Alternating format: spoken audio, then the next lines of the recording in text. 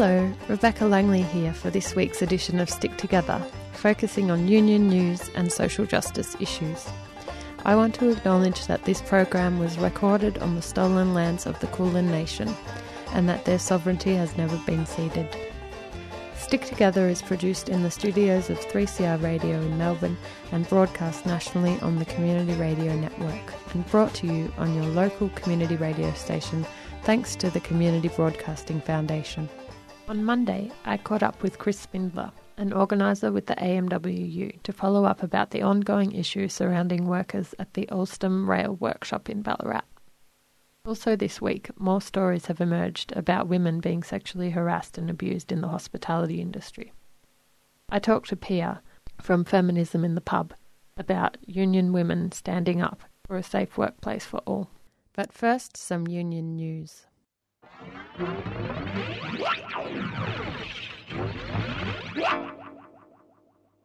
The ETUU announced fantastic news out of Spotswood this week.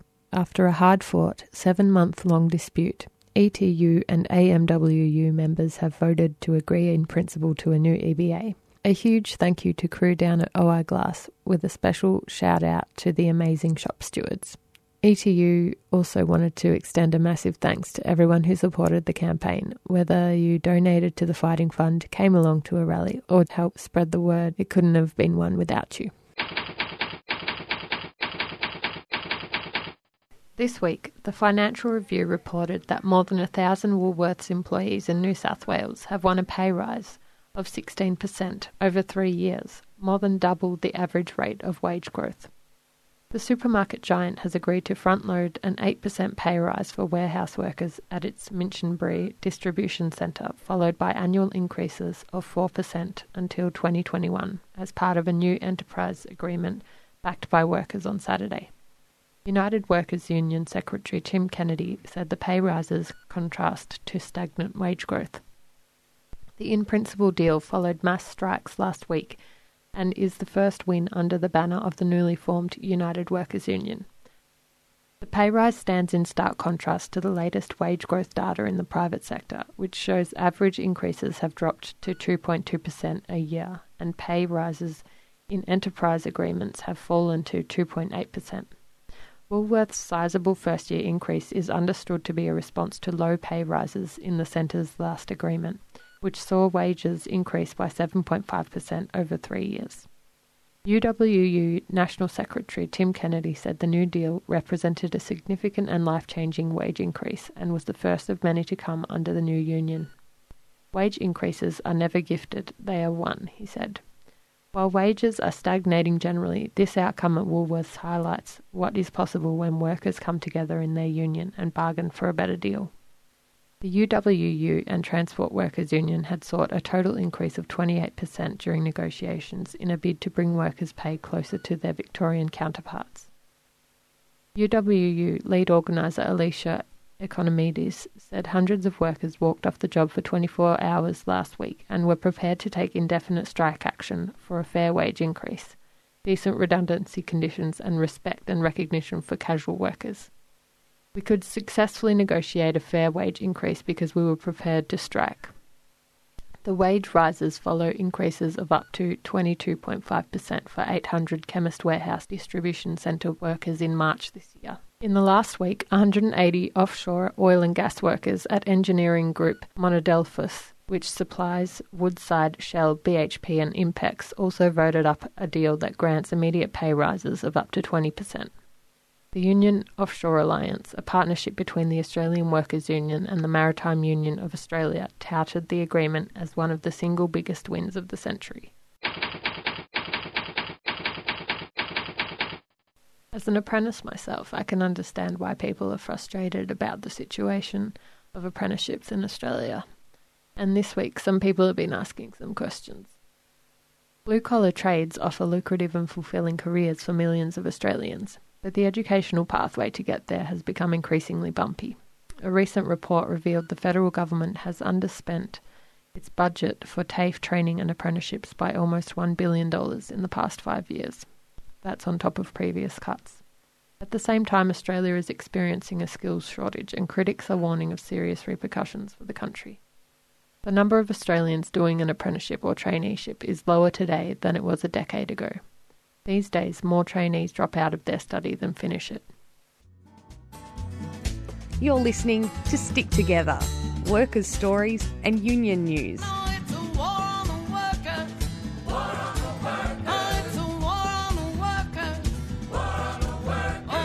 Broadcast around the country every week on the Community Radio Network. Thanks so much for chatting with me again. It sounds like you're on the road. Okay. So where have you been off to today?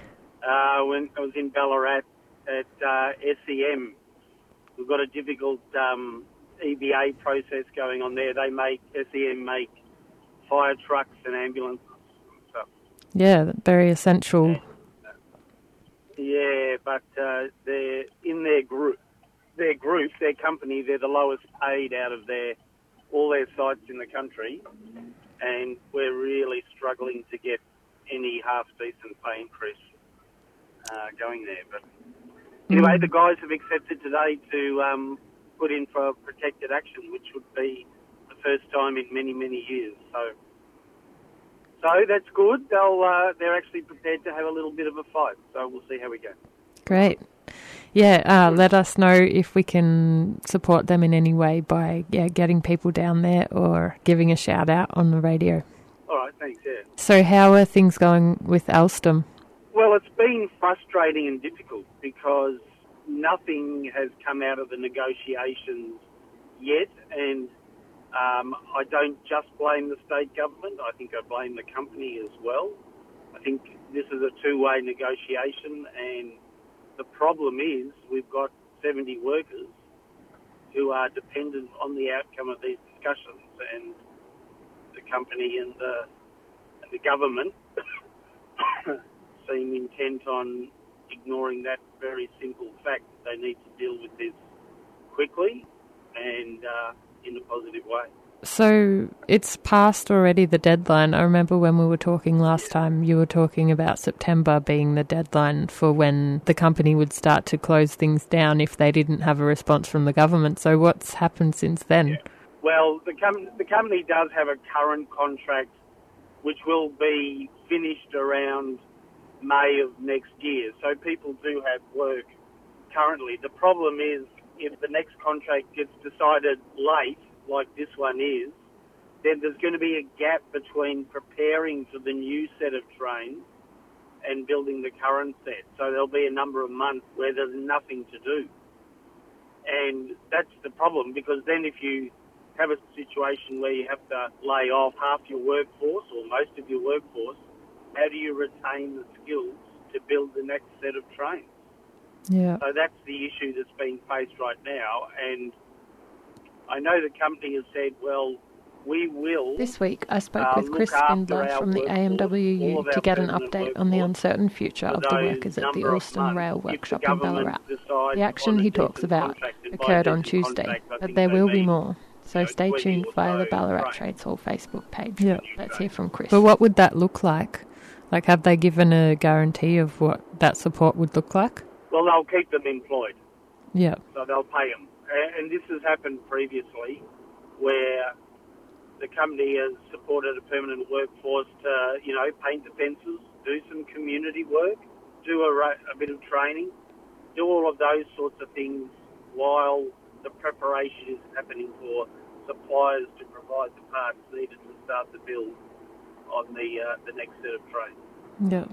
And is there any thoughts about doing some action from the workers? We actually have a demonstration out the front of Juliana Addison's office. So Juliana is the local Member of Parliament in Ballarat, where Alstom is based.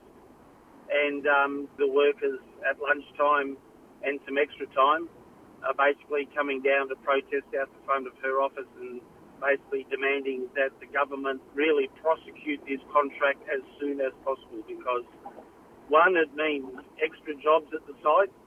Two, it means a refurbishment of that site. Three, it means at least 24 apprentices over the course of the contract. And 4, it means the 70 people that are currently employed actually have secure employment. Yeah. So we're very intent now, and I'm hoping that it continues every week or every fortnight, that we'll continue to demonstrate now, and workers will take time off work to basically say we want to protect our jobs. Yep. And I remember also last time you were talking about the families, like how this would affect them as well. Yeah, the uncertainty around it, and it must be impacting on people's mental health as well. Yeah, I don't think there's any doubt about that, and it's a really sad state of affairs that the state government and then the company can play this game between this contract in terms of the putting of stress on this workforce and their families. Terrible situation to not know whether you've got a job past May. I know that there's a lot of workers that it affects at different times immediately, but we'll do everything we can to try to make sure that they have an ongoing job in regional Victoria. They've set up their lives, their schools, their friends. That needs to be respected.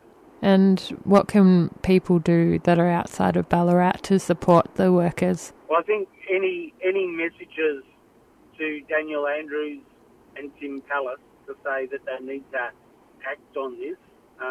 Daniel Andrews did say that the Ballarat Railway Workshop would not close on his watch. Well, this is still his watch, and he can act now to make sure that there's ongoing work there for the next number of years. And any messages of solidarity are warmly welcomed when we hold our demonstrations and actions, and we'll read them out. But really, any pressure on the state government to now prosecute this contract, that's what we need. Yep, awesome. Is there any other news coming out of regional Victoria that you'd like to share?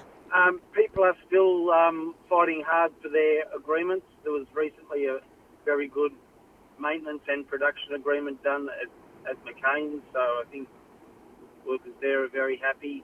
We've currently got a hard fight against Varley, who run a workshop called SEM in Ballarat. They make ambulances and fire trucks, and they are the lowest paid workers in that Varley group. We're trying to get a decent pay increase for them, and we're really struggling with current management. So that may turn to industrial action in the near future, and so we'll keep in touch and let people know if they can support that action. That'd be much appreciated. Awesome. Ballarat Trades Hall, Brett in particular, are fantastic in the solidarity work that they do. We'll be having a barbecue down there. It couldn't happen without them, and they bring the media, other workers, and they inform the broader community about what's going on, particularly around the Alstom dispute, but in general it's a great place and should be supported every time. I know they have a lot of functions over weekends, and any support you can give to Ballarat Trades Hall would be really worthwhile. Cool. Thanks so much for chatting to us on the road there. I'm sure we'll hear from you again soon, Chris. Yeah, thanks a lot, Rebecca, for having us on. We just heard from AMWU organiser Chris Spindler about the struggle for workers in Ballarat to keep their jobs at the Alstom Rail Workshop. This week, The Feed released a report about the experience of gender-based violence in the hospitality industry. They also talked about the union movement's new Respect the Rule campaign, referencing a 2017 survey which found that 9 out of 10 hospitality workers experienced sexual harassment, and that they were predominantly women. The data from Hospo Voice also reported that nearly 20% had experienced some form of sexual assault. The number of women who have been sexually harassed while working in hospitality is absolutely appalling, the spokesperson for Hospo Voice said. Our survey results indicate that sexual harassment is endemic. One woman described the many months that she was stalked by a colleague, despite her manager knowing that he was a threat to her safety. She was still made to work with him. Her worst fears came to a head when one night, during a shift, he locked her inside the cool room with him and refused to let her leave. Shockingly, he was allowed to continue working at this well-known bar for another 1.5 years and only later transferred to another bar down the road. One worker named Sylvia says instances of assault and harassment are so normalised that they barely register in the industry. Hospitality is a high-stress environment where drugs and alcohol are readily available and encouraged, sometimes both on and off shift. Sylvia told the feed, offenders are often described in the following ways. He's just a bit crazy when he's drunk. He's such a nice guy, but after a couple of drinks, anything can happen. He's not that bad, he just doesn't like to play by the rules. I just assumed that every industry is like this, says another bartender, Paige Orbert. That everyone is getting sexually harassed and abused everywhere, and that we continue to have men in positions of power that look the other way, and we continue to have perpetrators that continue to be hired by friends. Paige has been working in the industry for 10 years. She says that in a male-dominated space like hospitality, many women feel uncomfortable speaking up about their experiences because they're often reporting it to a man. Hospo Voice says that many women fear that if they speak about the issue, they're at risk of being sacked or getting a reputation as a troublemaker.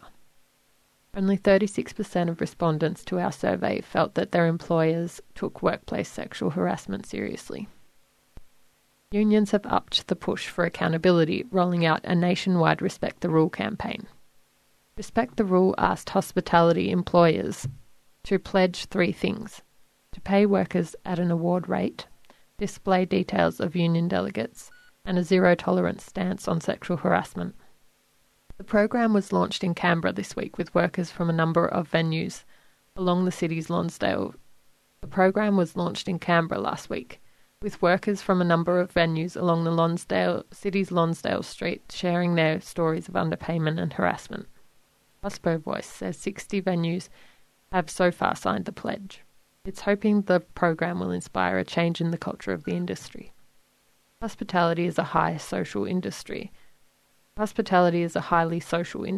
that's not an excuse for managers and owners to not take their role seriously.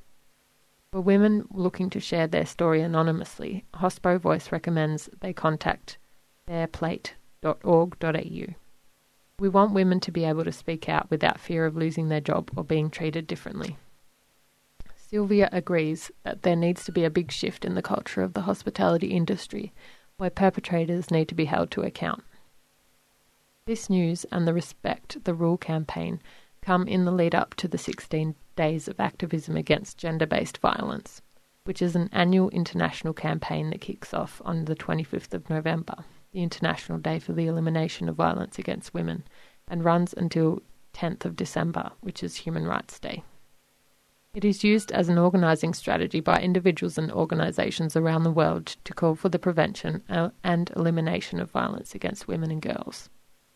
As part of the 16 Days of Activism Against Gender-Based Violence, Feminism in the Pub is celebrating women and gender non-conforming people fighting for us all to be physically and mentally safe at work.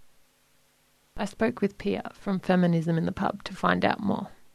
So Feminism in the Pub is an event that we developed and started to hold more or less every few months a few years ago. And we always have different topics depending on, what sort of the main issues of the day. And we get usually feminist unionists to come and talk about whatever topic it is that they want to talk about, and that's facilitated and so on. So this one that's coming up will be really talking about around the 16 days of activism against violence against women, which is a worldwide... Yeah, I think it's a UN-based initiative, yeah. Yeah, and so we will have people speaking at that event who'll be talking around eradicating gendered violence and how that has to be dealt with in working environments. Yeah, and I think this is also really timely. There's been some media coverage lately of women speaking out, especially in the hospitality industry, about sexual harassment and abuse in the workplace. Yep. So, yes, I mean, it's very visible in the hospitality industry, but actually I can probably not think of an industry where it doesn't happen in some form or another. So it is rife in the workforce, and it manifests in slightly different ways in different workplaces, but it's generally occurring across the workforce in Australia. And our goal is to keep having that conversation made public and to keep working through the union movement to eradicate gendered violence, but on the occasions that it occurs, also address it effectively to try and prevent it happening again. Yep. And can you tell us a bit about who's coming to speak this time at Feminism in the Pub? Yep, I can tell you that we've got a range of speakers. So we have Catherine Bregwell from the RTBU, and she's involved in negotiating a new enterprise agreement with the transport organisations. In particular, they're wanting to organise around gendered violence because that happens at high levels as well in that industry against women. So whether it's from the public or from their colleagues, it happens.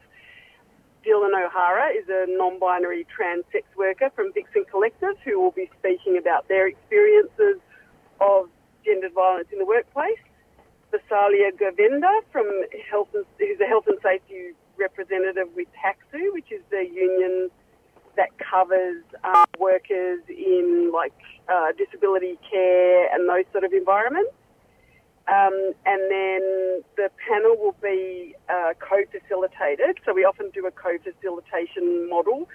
So we've got Renata Mussolino, who's from the OHS team at Trades Hall and is extremely experienced at addressing OHS issues and can apply that framework to gendered violence and the way that needs to be dealt with. And also Mia Adsit, who's a CPSU member and one of the activists who helped organise Feminism in the Pub. So the crew that helped put together the event is a group of union activists, women union activists who come together to try to work out what to do each event, like each time we run Feminism in the Pub. Yeah. Awesome. And is there opportunity for people to have conversation as well? Yeah, absolutely. Yep. So we normally have, we normally get a really good number who attend, so it's pretty popular as an event. And then we do have time for questions, but we also do encourage people to hang around and catch up with each other or talk to panellists. They can also do that during breaks if they just want to talk one-on-one, but definitely we also have an opportunity to put questions to the panel and have those answered in that public forum. Yep. Cool. And I noticed also that in the info that there was a focus on mental health as well. And creating a safe workplace, obviously to avoid that harassment and abuse from happening, but also, to think about the impact on mental health. Oh, absolutely. We consider that that's one of the significant injuries that occurs as a result of gendered violence in the workplace. So there's obviously physical injuries that occur, which can be caused by physical assault, sexual assault, rape, sexual harassment, being stalked, etc. So you can have physical injuries arising from that, but there's also psychosocial injuries which severely manifest as a mental health injury often. And that is something that we're really wanting to have understood and addressed effectively, because that's a kind of insidious harm and injury that doesn't necessarily get dealt with effectively in the workplace, but even in our society at large. So we want that. We want to raise more awareness around what the injury looks like, and to then also talk about and demonstrate the ways that injury can be prevented in workplaces. Yeah, awesome. And will there be some support if people want to talk? Yeah. Yeah, so we always have people available. The team comes and helps put the event together and supports the Feminism in the Pub crew and our organiser, Audrey, who's the key organiser for that particular event. So we always have ourselves available for support, but we also have referral sheets there of different numbers people can call should they feel the need, because often the topic does actually really raise issues for people, and sometimes it catches people unawares, like they're perhaps not expecting they'll be affected as significantly as they might end up being. So we're very aware of that in our work.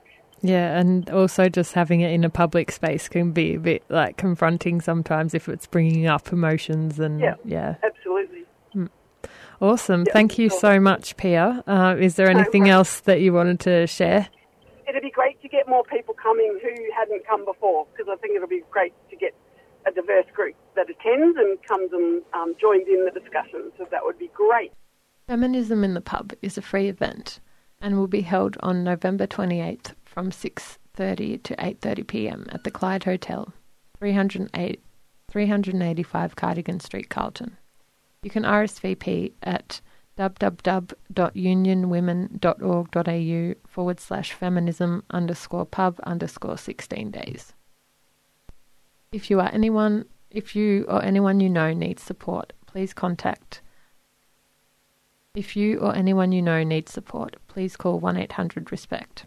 That's 1-800-737-732. Or you can chat online at 1800respect.org.au.